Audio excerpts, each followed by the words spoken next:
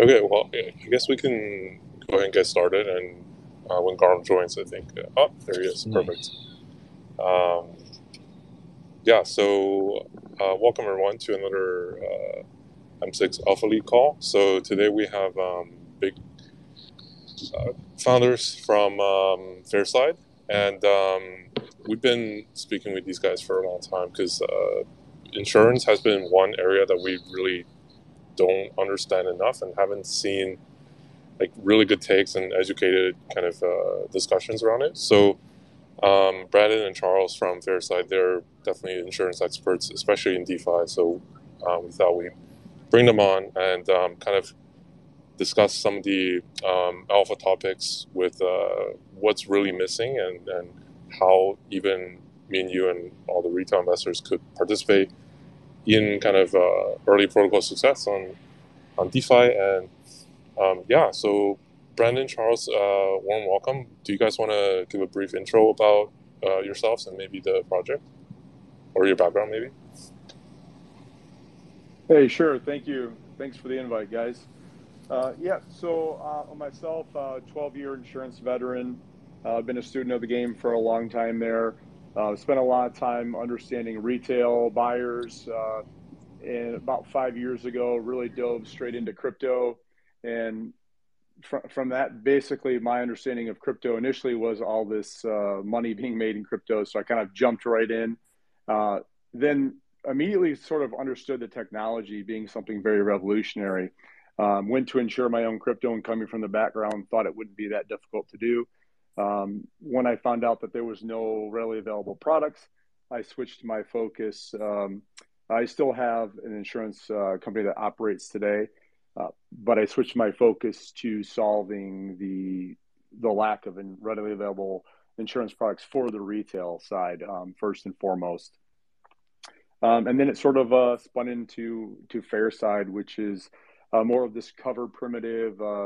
Ultimately, what we're doing is we're applying traditional principles of insurance to the blockchain and creating this next generation of DeFi cover, which is a multi-chain, cross-project, multiple cover types, all from one single policy or membership in our case, where the cover is designed to follow the user.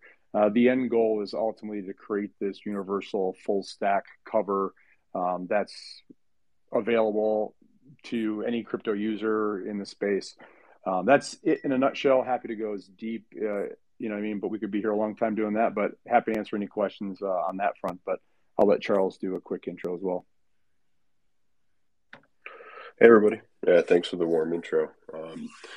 My background, crypto to insurance, came via the Texas Hold'em community. So I first got introduced to cryptocurrency like 2016 into 17 through the poker community that I was part of.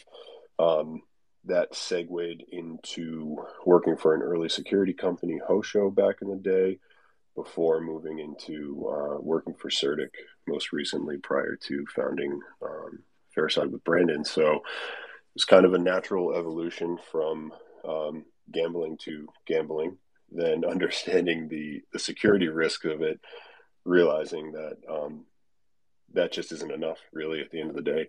You need to be able to insure these assets against a lot of things that security just won't cover. And so it was kind of a natural harmony between Brandon and myself. And we got introduced by way of our other co-founder, Andrew Hogue. And so we're here today trying to make a product that works, really. So Brandon is the insurance wizard. I have a little bit of the security and kind of application background. So we're working hard on putting together something that actually works in the space and that people don't hate using. Awesome. I think that's a really good segue. So in terms of insurance, I mean, we've all heard of the success case of Nexus Mutual and how big they've gotten. But I think even though there's such a, supposedly so much cover, I myself, have dabbled with it when I was farming like large amounts, but it never really seemed that convenient to use, nor like it did seem even working half the time. So what's really going on there, and like to give a bit of background on, our listeners, like, why is insurance so difficult and like not actually covering much of the losses we're seeing today? Yeah, so I actually think that there's a couple things going on in the insurance space today. One of them is that you've got two things happening. What you have a lack of adoption on the stakeholder side. You have a lack of adoption on the product side. Um, on the side of the stakeholder, the way that insurance has been designed isn't really a known insurance mechanism.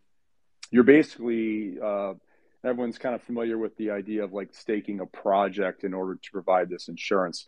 But every time you stake a project or even a basket of projects, you create a very high correlation of your assets and the risk that you're meant to insure. And then that concentration of risk is absolute, which then leads to stakeholder liquidation as the means providing insurance. That scenario is a zero-sum game where you just transfer one investor's misfortune for another. So using like Cream Finance as the example, you pay out the Cream Finance policyholders through liquidation of stakeholders on the Nexus system. So that's a very inherently high level of risk that the stakeholders, I think it's not lost on them. And so you get this lack of adoption on staking because the risk reward ratio just doesn't make any sense. On the product side, you're seeing products that are basically built on like a very specific basis where you buy cover for smart contract loss for a specific project for a certain number of days.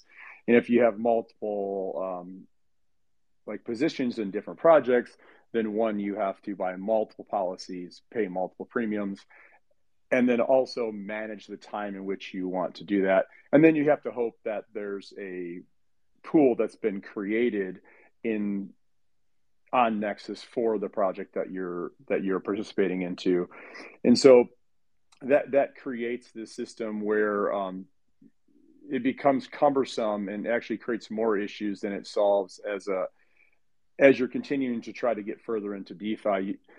Really I think it's not a relatable product in terms of what people are used to in traditional finance. You're used to products that you purchase and then they're good for a year and then they follow you around as you traverse through the crypto landscape. And that's really what I think that the community wants, is something that is going to include multiple cover types. Because, I mean, if I'm in a particular project and it's not a smart contract failure, but it ends up being a failed business logic or a flash loan attack, well, you didn't buy cover for that. So then it starts to put this bad taste in people's mouths. I think the other side of it too is that if you look at how claims are actually decided, claims are decided by a stake to vote system. So you stake in order to vote in the network. But in these systems where you've created this high correlation of risk, if you vote unfairly in the system, you are liquidated for voting unfairly. They'll liquidate your staked position to vote. And then if you vote fairly, then you get liquidated for paying out. And so you create this situation where there's really not a win-win for you as a stakeholder or in the network as somebody holding a position providing cover. So I think that system creates ultimately calls into question the objectivity of how you can vote fairly in those systems. And I think that's one of the other issues.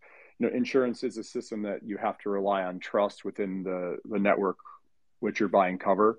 And so I think that holds a lot of people back as well. Because you're seeing a lot of in the voting, you see consensus 100% of the time. So either everyone in the system is voting to pay or not pay. I would think in a DAO or in a fair system, you'd get some people that are thinking one way and some people that are thinking the other way. And that's not the case that stands today. Yeah, I think that's really good, like comprehensive view. A lot to unpack there, so maybe we can like separate it a little bit. So for our listeners, so current state of Nexus is from my like kind of very brief understanding is there are individual projects and you need to you can be an insurer in that project's pool and say, okay, I believe this project won't be hacked, and Thus, you deposit your money in there, and people that want cover can go in that pool. But that model seems to have a lot of conflicts, like Brandon just said, because at a high level, when there's a hack that happens, for example, on Cream or recently Badger DAO, the people that are insuring the pool are kind of conflicted to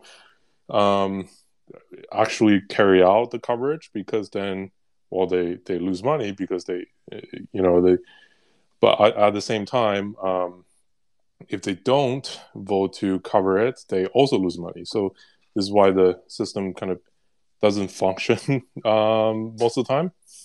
And so I guess that's, I don't have a deep enough understanding of it, but that's kind of how I understood from a lot of the discussions.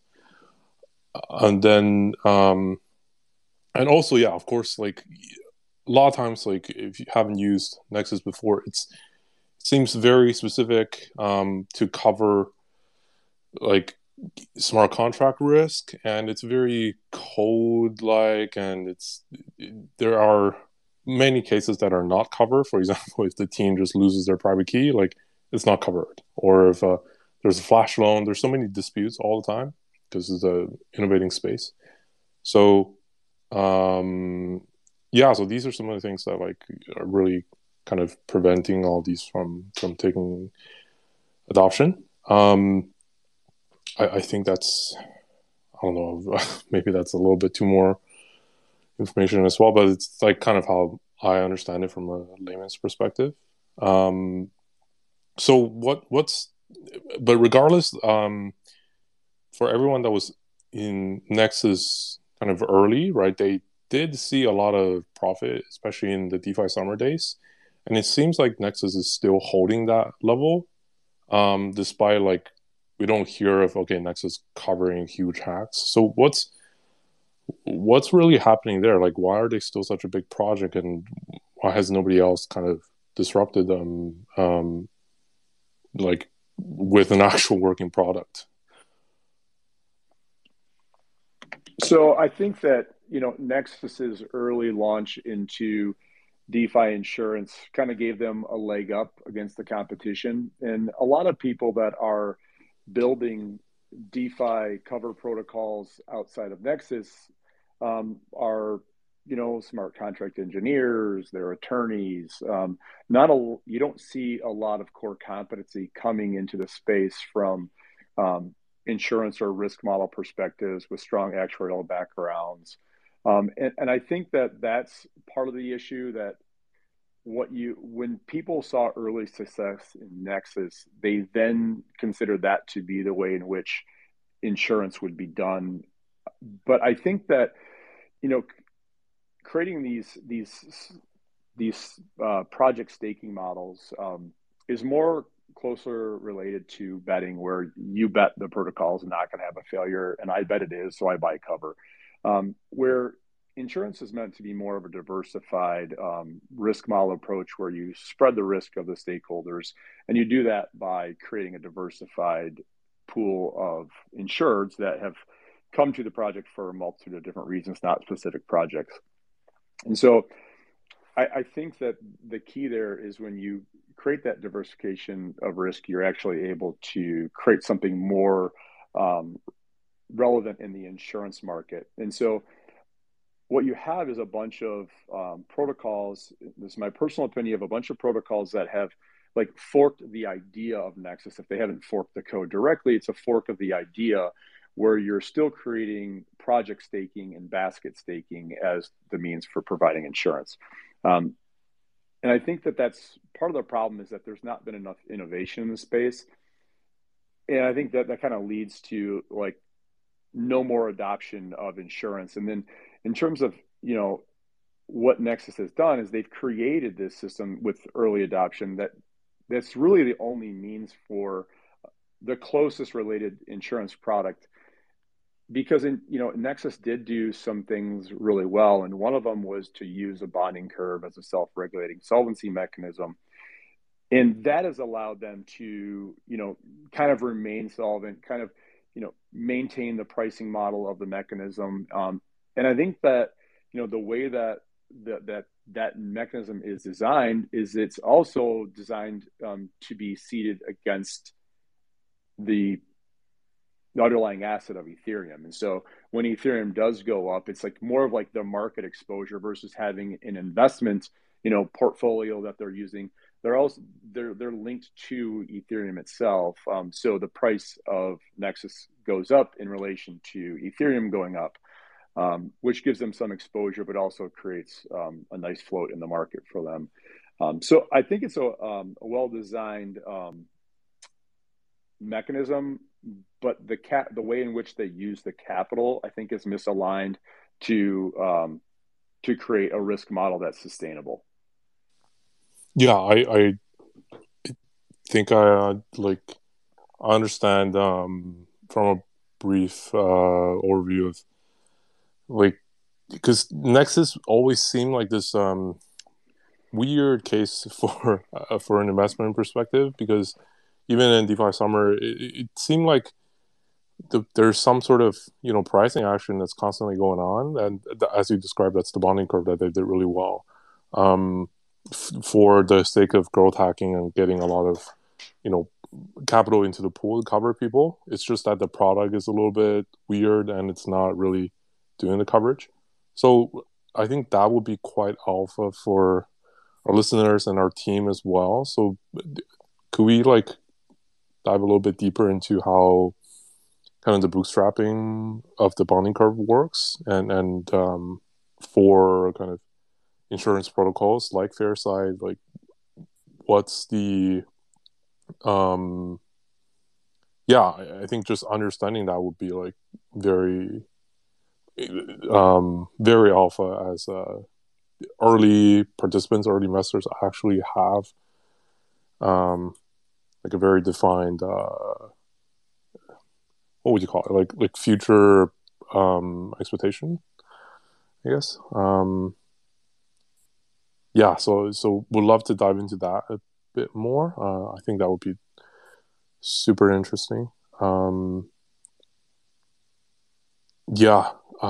mean, obviously that's because we have a very retail focused listeners and audience, and the fact that being Alpha League, right, there's one side of the people that are using DeFi and will be convinced on the product, but there's the other side of the people that want to understand how and why insurance protocol tokens are different in their value appreciation.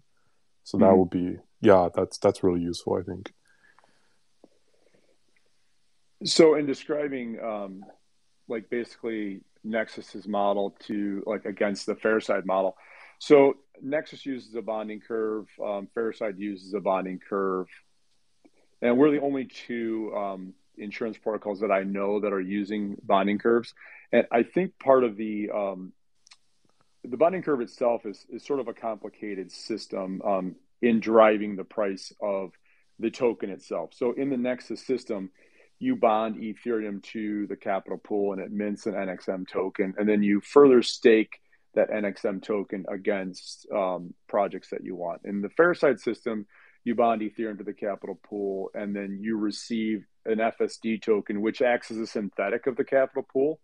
And so that when you actually pull claims out of the capital pool, there's a marginal decrease in the value of FSD, but you still hold all the FSD that you had before. There's no liquidation of the FSD token. What's driving the price of Nexus's token pricing model is a couple things. There's they use a minimum capital requirement and then a minimum capital requirement ratio. And Fairside is using a similar mechanism to that. And really how that works is the F share itself in Fairside's model would be equivalent to the minimum capital requirement. And when you are loading Ethereum into the bonding curve, you're actually measuring the space underneath the curve. And then the larger that space becomes, basically the larger the the price of FSD tokens would rise. And so what you're attempting to do though is measure against the minimum capital requirement, or the F share in this example. And so as the Ethereum in the capital pool is reaching closer to the minimum capital requirement, you're actually creating like it's where the curve starts to turn upward. And then you have, so the F share itself, or the minimum capital requirement, is measuring long-term adoption of the product. And so when you have the F share is actually measuring the amount of capital that you need against the amount of potential liabilities that you have. And so when you get adoption of the product, the liabilities are increasing, and the F share, being the long-term driver, is actually increasing. And you can think of it sort of like increasing the floor price of the token model. The F share ratio, which is measuring the amount of capital you have against the potential liabilities of the network, what it's doing is measuring, how much capital do we have? And when you exceed the 100% mark, where you have more capital than you need, you consider that to be overstaked. That's when the price actually starts to rise very, very quickly. In our model, what we're looking at doing is saying, okay, we need smart staking, which is like, will basically dynamically change the amount of rewards being paid to stakeholders as we get overstaked. Because what you typically see happening in a model, like if you consider like staking the maker pool, like if you stake $1 million into the maker pool, and then I come along and stake $1 million in the maker pool, we now dilute each other's returns equally until the entire pool is filled back up. And so the first staker in the network is actually getting diluted by the second staker. Well, we actually want to incentivize overstaking to a certain degree. And so when the capital pool is rising over that F share, or that minimum capital requirement, what ends up happening is that's overstaking is occurring, and we start dynamically changing the rewards upward from 20% in the system all the way up to 85%. So that allows the overstaking to come to about 190% overstaked, which allows the token price to actually appreciate without diluting any of the returns. But on the high side, if you continue to stake, dilution of returns will start to happen, and capital at rest becomes something in the network, which we try to avoid. So we don't want more capital sitting there than you can use. And so when the overstaking occurs to the high side above 190%, basically sell-off is being incentivized because the price is starting to move so quickly while the API is going down. The APY is going down. So sell-off occurs, and then the APY comes back up, and we kind of find that sweet spot of around 190% overstaked. Yep, Brent, sorry to just interrupt there. There's I know we've dived into the product a lot before, but yeah, just for our listeners' sake, I mean, like, from our basically, even to summarize for I guess Luke, like, similar models, Nexus and Fairside, there's essentially like a floor price for Nexus, that's like the NXM, like representing membership. For Fairside, that's the FSD, sorry, yeah. So as more people are entered the total pool to deposit their money and help other people insure, the floor price rises, and that's so. This is why, like, I think it's super important to understand, like, when you get into insurance-related tokens, especially in the ones with bonding curve models at a, let's say, early market cap type of situation, like, the price actually just scales with adoption instead of, like, a ton of speculation. Like, the speculation will make it fluctuate and will price it in faster, but like, product adoption in insurance projects actually drive price directly.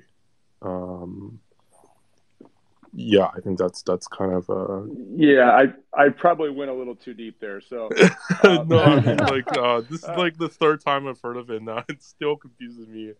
Okay, like half of the information.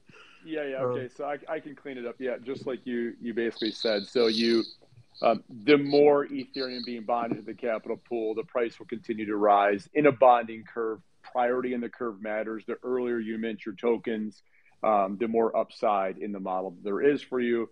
And then as Ethereum is being deposited, the price is actually going up on a token model that is measured against adoption of the product and also measured against the immediate capital need of the pool. Yeah.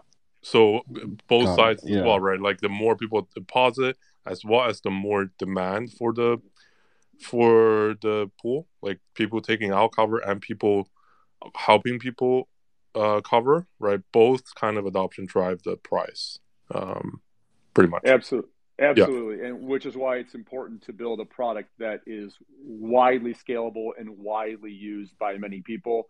And so if you can create a product like that, then you can actually see a much more robust token price because it's being built by the factors of adoption, and that's really what's key to the bonding curve is getting the adoption on the product itself. Yeah. And the fact that if you look at Nexus, like we cover a little bit, Nexus they also use this model. So when people deposit a lot of Ethereum, right, the market cap grows, but for the most part, it's just scaling with the total value of the Ethereum in the Nexus pool. So this is why like it's pretty much just following Ethereum. And this is why like even though nobody uses Nexus much to actually get payout in insurance successfully, it's still there because there's so much ETH in it. Yeah. One of the other things I think too is when you build a model that is highly correlated to the risk, like Nexus, it actually is detrimental to your capital efficiency of the network. But if you can build a model that is diversified, if you can build a diversified capital pool, then you actually increase your capital efficiency, the ability to safely offer cover against the TVL that's locked. When you do that, that actually creates an environment where the token price can grow much faster because you don't need as much capital in the pool in order for you to offer cover. Yeah. Luke, do you guys have any thoughts? I mean, I was the main person to connect with Brandon like for quite a while now, so I don't want it to all be us. Yeah, no, I've had audio troubles for a little bit, so okay. Yeah, so I guess one of my not bigger concerns, but bigger issues with insurance is like on-chain identity. And yeah, so like I kind of think like when we kind of have better adoption of on-chain identity, we can have like adoption of different insurances for kind of like in real life insurances like backed on blockchain. Is there any plans for this going down the road from you guys?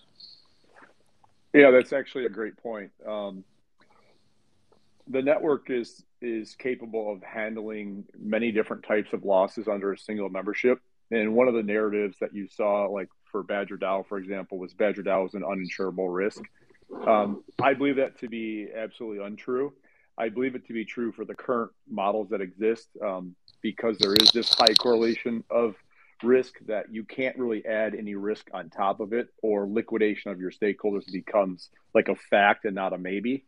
And so to your point on, creating this on-chain ID, or I think that is going to be key to offering different levels of cover, something like Badger DAO. I think that is clearly a loss that we can look at and say was not insurance fraud. Like a lot of unrelated people were affected by that front-end attack. But if you were an individual, the only person affected by a front-end attack, it shouldn't preclude you from making a claim on an attack that happened to you. But one of the things that we see in the traditional space is that you're a known entity, which is why you don't often, create like wire transfer fraud on yourself because you go through an investigation, you have to make a police report, and you become a known entity of the insurance company, and getting caught in that system becomes likely. So I think that on-chain identity for certain types of losses that require off-chain data to be brought on-chain, I think is something that would make those claims much easier to handle in our system, particularly. Mm-hmm. Are you guys like looking into partnering with any of these on-chain identities, or yeah, have you guys put any thought towards that currently, or yeah? Yeah, well, we have a strong relationship with Synapse, Mm-hmm. KYC provider. So we are in discussions there as to how we could do that more efficiently. Nice, because that's one of the biggest like that's kind of one of the two things that I need to see synergize pretty well in order for insurance to really be a really bullish narrative, in my opinion. But yeah, no, it's great that I'm seeing like that we're seeing strives in that space. So yeah, it's great to hear that you guys are thinking about that. Yeah, because I mean, if you consider on-chain data is easy to diagnose the cause, but when you get into like having to grab off-chain data, that actually opens you up if you've got an easy way to do that, or to provide this blockchain ID or KYC individuals. Mm-hmm. You're really just talking about changing the proof of loss to verify that the individual suffered the loss. And so that makes it a lot easier when you can do that. And it opens us up to a whole new range of losses that are more easily covered in a DeFi cover mechanism. Yes, yeah. And then the insurance you can provide can be way more dynamic and as a result. Yeah, and that great. That's kind of key to getting to the full stack, universal full stack cover, is to be able to have this so that we can get to the front end attacks and more easily. Yeah. Yes.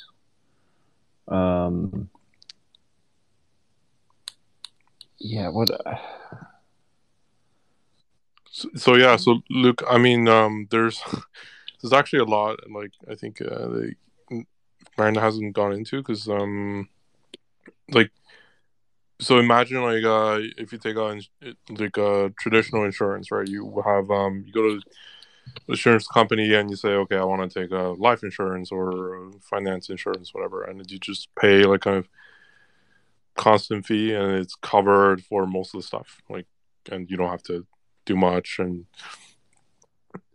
that is what Fairside is trying to do. When I spoke with them, because right now it's like for Badger DAO front end stuff, or when private keys are lost of the team or flash on, it's so much detail in the smart contract, and it's like kind of developer team arguing with other developer team, and like people that are actual users, they don't have any benefit whatsoever. um so yeah, what I want to see was more of just kind of a one model where you're easily covered. You don't have to think about you're easily covered for like a general type of use case. For example, if you're a farmer, you just like, okay, I want to get covered for all kinds of farming activity instead of on one pool, and then you just pay a fee constantly for one time, and then you're covered. And it's that kind of usability. And yeah, I think that's what's missing, and I've this is why I was bullish on Fairside. It was the first guys that are actually building this for users, and like trying to onboard, even like, if you're farming $10,000, this still makes sense to you, like that kind of product, instead of okay, we're bullish on insurance narrative and we're farming like Alameda and we want to get covered for sushi, so we support Nexus. Like that kind of, those are not really useful products. And yeah, I truly believe this is like a really good direction for people to actually start using insurance. So like prior to this, like, and excuse my naivety, Branding, but like, because I didn't take out insurance because of the extreme cost, pretty much. But so like when you take out an insurance from like Nexus, I think I'm more familiar with like Y insurance from like back in like 2020. And like that, those were like NFTs, and those would cover specific positions into specific pools. So if I was like LPing like stables into Uniswap, like I would have to input my specific amount of like stables that I put into the pool, and then if I lost, I would like redeem my NFT. This is where I kind of lose it a little bit, but am I right on this? And then you're kind of, this is where Fear Side's kind of differentiating themselves, where you can kind of take insurance against being a general DeFi farmer versus just insuring your specific pools that you're in. Yeah, so it's a lot simpler than like traditional, like the other models that So ultimately, what you do is you come in and buy insurance in units of Ethereum. So if you want, a 10 Ethereum cover limit, then you just purchase cover for 10 Ethereum, which is a 4% fee. But here's how so let's just say it's roughly covering you for what would be considered, let's just call it $40,000 in value. You could be farming on the Avalanche ecosystem, the Phantom ecosystem, Solana ecosystem, the Ethereum ecosystem, Near, you name it. You could be doing any DeFi activities, and the $40,000 in cover you have is backing you in all different positions that you have in different ecosystems. And so if you have a claim that, say, comes from the Avalanche ecosystem, you would make your claim, and then ultimately you would get paid out in ETH or DAI. We're working on a system to get paid out in stables of those different ecosystems. If you never wanted to leave the Avalanche ecosystem, then you could just make your claim and get paid out in Avalanche stables. But the system is designed on a 4% model, but it's multi-chain, and so whatever your position is, it's not against a specific project; it's against loss types. And so the DAO will make proposals to say cover smart contract cover for any project that has 2 public audits or has been operational in the wild for 18 months. And then we whitelist, the chains in which we cover, and then ultimately what happens is you're able to basically like the one-stop DeFi cover shop. You buy your cover, and if you need to top up cover, then you can top up at any time. Coverage is good for a year, and then ultimately, that 4% fee is covering you for everything that you do. And so, if you consider it against like a Nexus model and the other models where you're buying project by project cover, you're paying 2.6% for every project you have. So if you wanted, $10,000 in cover or $40,000 in cover on this project, then it's 2.6 and 2.6 and 2.6 for every project that you want cover for. This is more of a broad-based approach, more of a comprehensive insurance model. So you're able to buy cover on like the amount of cover you want, and then that cover follows you. One of the things that I see it being a real benefit to users is that when you go to a new DeFi farming app or staking site, what you're able to do is, and this is my personal experience, is that I don't know how big of a bullet I want to fire because I know that I'm not covered, right? And so if you're able to fire the bullet you wanted because you know that this is a reputable site, it's been audited, and something bad does happen, well then that the 4% cost of cover is easily made up in the idea of being able to stake. So the idea of insurance doesn't only protect you, but it also allows you to be free to earn in the space, right? Because you can go around in reputable places and have the most opportunity by having proper cover. Yeah, like agreed. Yeah, it makes you like very easy to move, and you don't have to move your coverage position constantly. If you ape a lot, like let's say you're Viper, you change your position every day, right? What happens is like, for example, Fairside has a partnership with RuckDoc, such that anything that's reviewed to be relatively safe by RuckDoc is covered under the Fairside DAO's voting, just as an example, right? Then everywhere on every chain you go to, as long as it's RuckDoc approves, you ape into it and you don't have to change your insurance, right? It's like super easy, and like then you can ape the similar size every time. Yeah, at a 4% fee, it becomes plus EV pretty quickly.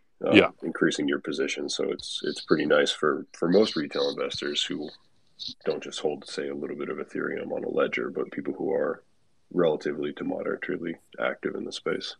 So, are you guys discriminating against like leveraged pools at all? So, like, I'm assuming that like the degen box, like Abracadabra's degen box on Luna, is, or the UST MIM pool. I think that's I don't know if it's approved by RugDoc, but if that were to be approved by RugDoc, would there be any discriminatory measures taken by Farside? No, not necessarily. So, I mean, we just create thresholds around all the projects. So, for example, if we were going to, the DAO vote to cover smart contracts is a broad-based smart contract cover. If we get into rug pulls, then rug pulls will ultimately be, say the RugDoc approval, and then, non-anon teams and things like that. So as long as you meet thresholds around the project for the type of loss that it is, then it would ultimately, it's still up to DAO vote, but we do voting in a provably fair way. So it's very different than the voting that you see in most systems today.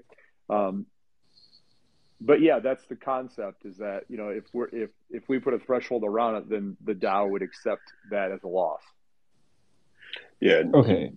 That kind of what Brandon touched on, it always tracks back to the fact that stakeholders aren't liquidated, right? So stakeholders, members, anyone who's reached governance level and is able to vote within the system is always incentivized to vote fairly.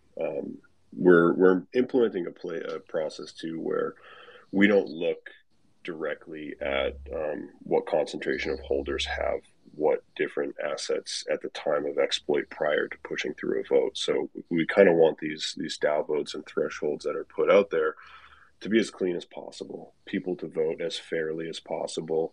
One, whether these losses have hit a certain threshold of what we've put in place for the DAO to be able to cover, and two, whether we deem them to be unreasonable. Should this have happened? Should this have not have happened? Were people affected negatively?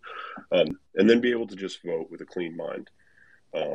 Process goes through, the DAO votes, it's been approved, it's been denied. If it's been approved, then we put out, kind of this, notice to the rest of the community saying, this has been pushed through governance. This most recent Cream Finance hack is approved. If you've been affected and hold a membership with Fairside, here's the information you need to submit for your process. And so given that we do have a broad-based coverage, we put this sort of kind of rate limiting in place around the thresholds on different types of hacks. So one example is if you go to this is a scamcoin.com and there's a disclaimer on the webpage that says this is a scam, I will take your money, and you partake in it, and then you come to Fairside DAO with your membership and say, hey, I was scammed by this is a scamcoin.com. It's unlikely the DAO is going to vote in your favor, just as one extreme example, but then the large breadth of other things that affect people in the crypto space become increasingly more likely to be accepted by what we're trying to consider a reasonable DAO. But I think the key there for the claims, though, is that because we don't liquidate stakeholders, we can actually vote fairly. So we allow the entire governance committee to vote, so all governance members to vote without having to stake to vote. And so the larger the voting pool, the more fair the outcome. And then we vote on loss events, not individual losses. So by voting on a loss event like Cream Finance, you vote on the event. Is this something that we intend to cover? Yes, it is. And then it gets moved to approved losses. And then members only need to provide proof of loss. We no longer have to vote on 100 different claims. We just vote on one event. And what that does is it creates a higher participation in the DAO by only having to vote once. And then every time someone makes a claim, you get paid as a consensus voter. So you could vote one time and get paid 100 times in the network. And that's really the idea, is that you're creating this high participation in the DAO in a provably fair way, because we're voting prior knowing whether any of our members have suffered a loss in the system. Okay, nice. Nice. I think everything's real coming through clear, by the way. In terms of what we're trying to convey. So I just can't wait to use this, to be honest. Like I get rugged once, I will make all my money back by taking having this insurance. I get rugged anywhere, right? He gets rugged a lot too. So yeah, exactly. And it doesn't really matter how much I get rugged to be worth it. I just change how much cover I have. It makes so much sense. Yeah.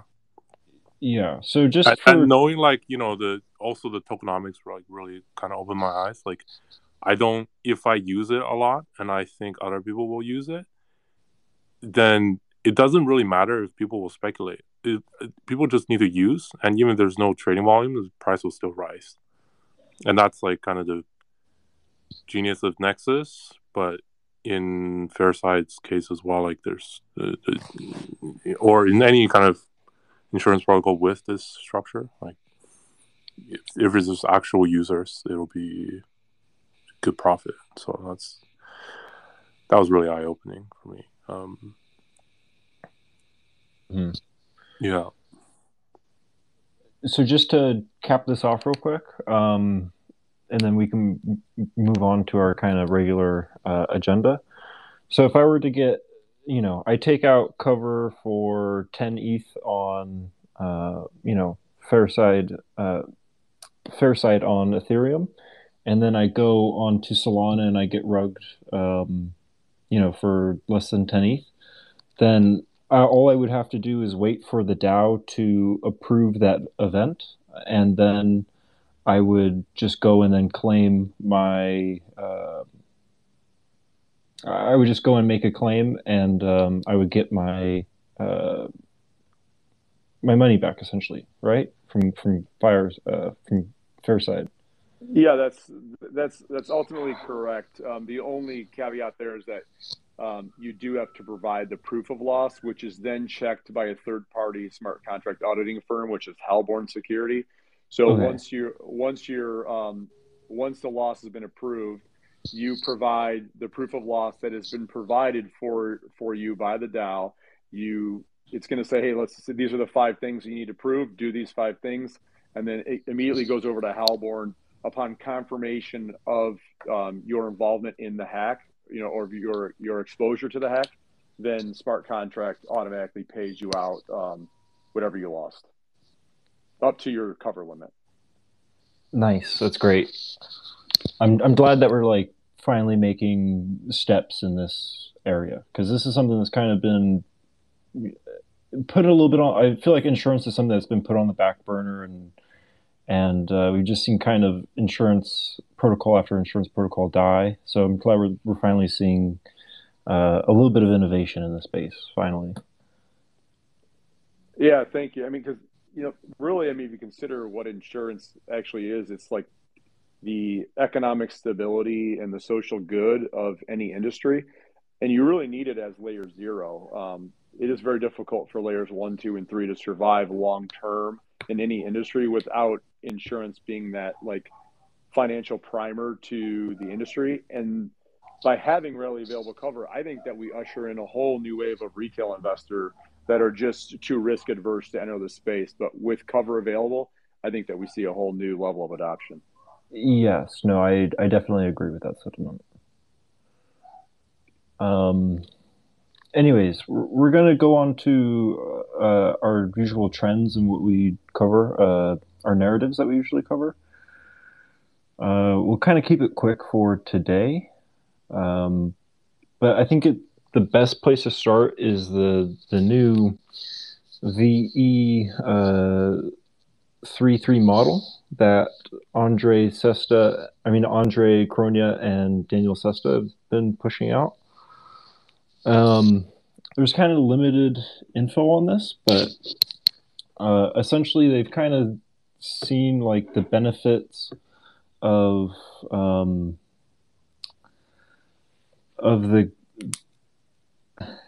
they've just essentially seen the benefits of the Curve ecosystem and like the Curve wars that are going on there, but they feel that the general sentiment is like Convex has a monopoly on Curve, and pretty much anything that gets pushed through on Curve needs to go through Convex first. And then the whoever locks their tokens gets to control like the governance and thus the boosted APYs for the pool, and that's kind of where we get the by the way, am I moving a little too fast, Bacon? No, I'm not sure even like what you're. No, that's how I feel right now. No, I mean like there's a new project basically on Phantom, right? Made by Andre Cronje and Daniel Sesta. I'm not sure if it's like actually related to Curve or if they're just using VE 3.3 as kind of an example of how their tokenomics is designed. I think it's a project called Solid Swap. Yeah. Right? And then I don't know if it's like related to Curve. I could be wrong, but I think it might have to do something with time, maybe, but yeah, I think ultimately it's just adopting the Curve model for their new set of tokenomics to try to get people to lock up their tokens, and and they're I guess to build upon this though, to try to like get their tokens out to the correct people, they're airdropping to the top 20 protocols by TVL. So we're seeing like a Phantom vampire wars going on currently. Yeah, and then I think that's mostly done already. It's like also it's getting pretty close to launch. And we saw the Gabagool made the the V. What was it called? VWE, right? Yeah. Yes. Yeah. Yeah, that one was kind of funny. That one was like purely made to be the top 20 protocols on Phantom, so they can receive airdrop for the people to stake in there. I still don't know what this overall like solid swap project is doing, to be honest. But it'll be hyped because it's Daniel and Andre. So yeah. There's very limited details out on it yet. Yeah. The ticker's gonna be rock though. What's going on with Cardano? I feel like Cardano. It's like kind of coming up. I don't know why. Cardano. I don't know what. Sunday Swap just launched. Is it because of the money market? Like yes. Sunday Swap? Yeah, Sunday Swap just launched. Okay. That's why. Yeah, all the tokens are now like the ones that were on Ethereum before. They're now saying, okay, we have a asset on Cardano. You can do redeem it, and then like we'll trade on Sunday. There's farming that starts today for Sunday token. Charles Hoskinson tweets about Sunday swap. Right, like it's all very Cardano hype. Interesting. Okay, that's why it's a Sunday swap. Yeah, I don't know what's valued at right now. You can check. I think it's live now. Sunday swap. Cardano to Sunday. Yeah. What's it called? Looks like the market's crashing as well. Again. Yeah. So just to go back on the solid swap, the solid swap is fundamentally an ohm fork. Okay. Yeah. Oh my God! Really? I have a thread on it here. Yeah. We're still doing ohm forks? I thought we're done. Yeah, bro. It's ohm fork V2. Oh God. Okay. I guess ohm is a good model. So. Okay, so Sunday is 20 cents right now. It has a 2 billion total supply, so it's pretty big already. 400 FTV currently. That's not bad. It's pretty high. 400 million FTV, I think. For DEX, like there's I guess only for like DEX, 3. Yeah, like Pancake, Sushi, Uni. That's larger than that. Oh, so that is pretty high. Yeah, it's hard. It's twice as large as Joel now, I think. Oh, okay. It's twice as large really as high. Joe. Or maybe FTV, I don't know, but it's definitely pretty high. I'll probably be farming this starting tonight. I'll try to figure out the rate, the APR on it. Let's see. Sunday.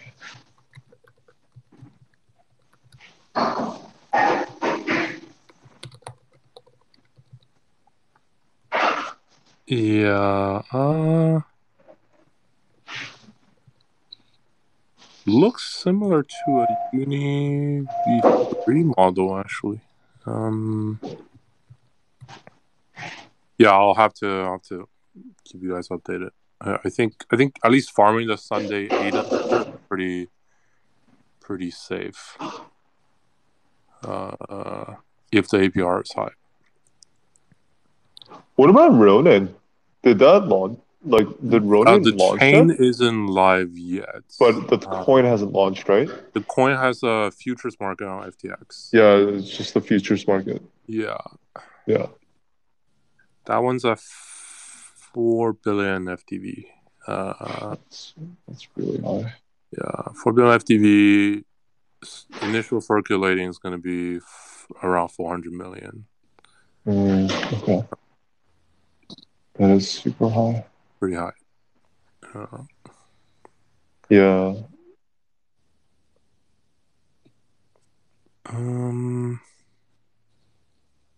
Aside from that, also Syscoin, another one. Their DEX is launching. Yeah, Syscoin. That's the next week. Yeah, that's ZK, right? Yeah, they have ZK for scaling ZK rollup, but that's later this year. Yeah, ZK. Yeah, but their first DEX is launching this week as well. So some good place. Yeah, I mean, Secret. No, go ahead. Secret has a $400 million ecosystem fund that they announced yesterday. Yeah, we're in it. Yeah, we. Nice. Yeah. Yeah. I don't know if you saw our name there. Yeah. No, I didn't. I was like, yeah, we're in it, not in this? Yeah, we're in it. Yeah. Yeah. No, I was like, I would have been bummed if we weren't. No, yeah. I think they. Yeah, what was it? Secret Network Foundation, right? Yes, I have a link if you need one. Yeah, I think there were a bunch of teams in there. can't remember. Yeah, I think Defiance wasn't there. Defiance, Alameda, Coin Yeah, Fund, Alameda wasn't Hashkey. there. Yeah, Hashkey wasn't there.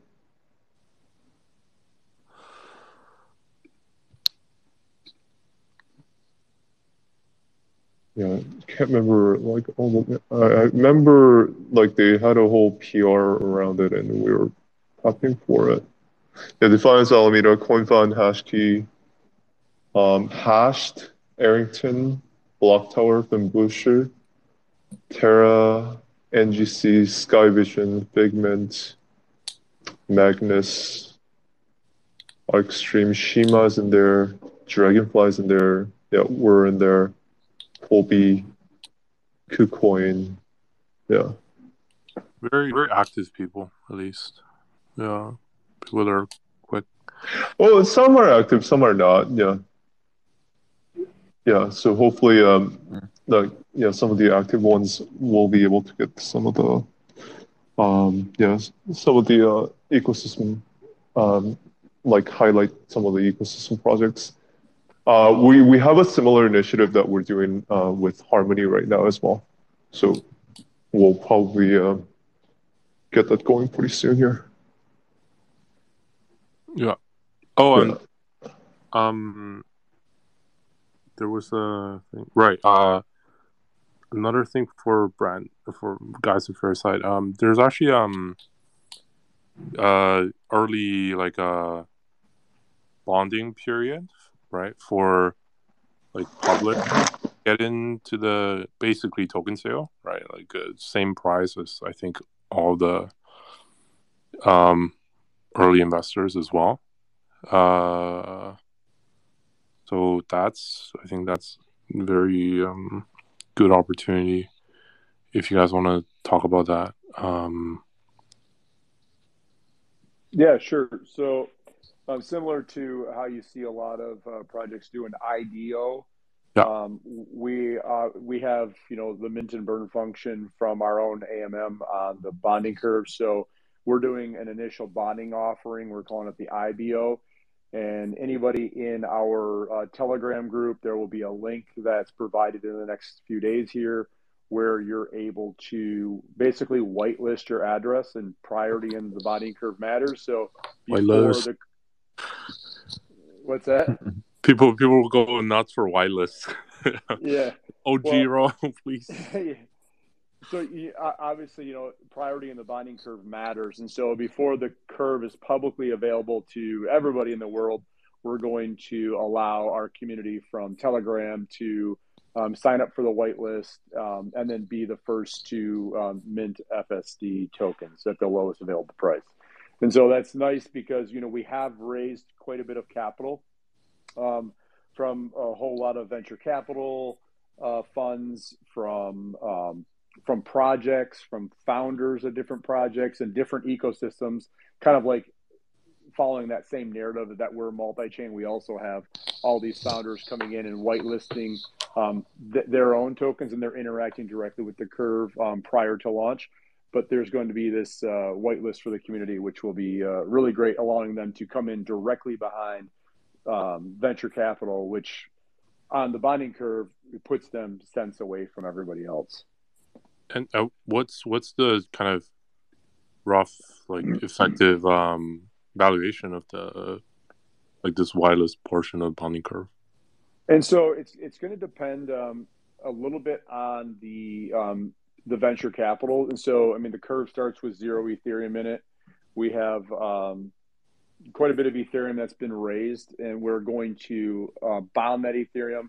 And that bond basically happens at a $13.2 million valuation, which will then mint in our model, mints new tokens, which would then ultimately raise the valuation prior to the public launch. But it only changes between like 24 cents and like 28 cents when we go. Yeah, to the public. I think it was like under 20 that I initially. Yeah.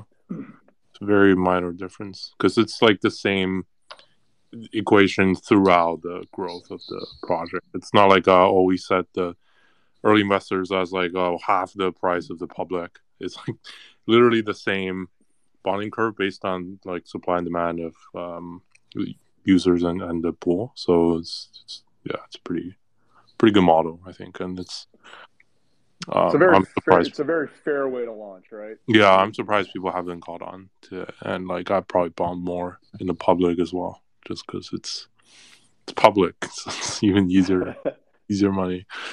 Yeah. Yep.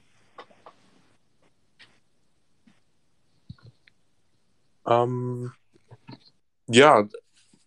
Do we have anything else to that is really good short term?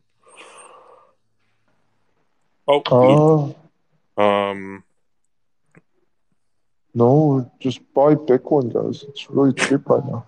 Buy Bitcoin, yeah. Yeah, everything's cheap right now. I mean, that's yeah. I'm gonna go buy some after this call. Actually, I'm gonna go farm today, see what's going on.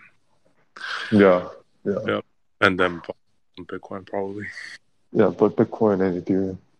Yep. Yeah. All right. Sounds good. I think that was a pretty good call. I do need to really follow on the notes on the like maybe 15 minutes. Dude, yeah, like I got so lost first minutes. This is why I've had like 3 calls now with Brandon. Yeah, I need to go back to the notes and then see what I like, just kind of like test my intelligence. Yeah, we definitely dumbed it down at the end. So if I can understand it, then you guys did a good job of conveying the idea. So I don't know. I don't know how much I got it at the end. Still, I was pretty quiet through and through. So yeah, I need to like go back and then do a review. But anyways, yeah, thanks for coming on, guys. This was great. Yeah, hey, thanks so much for having us. Thanks for everyone who joined to listen. Yeah, sounds good. All right, talk soon. Take care, guys. Thanks, guys. Bye-bye. Bye. Yeah, have a good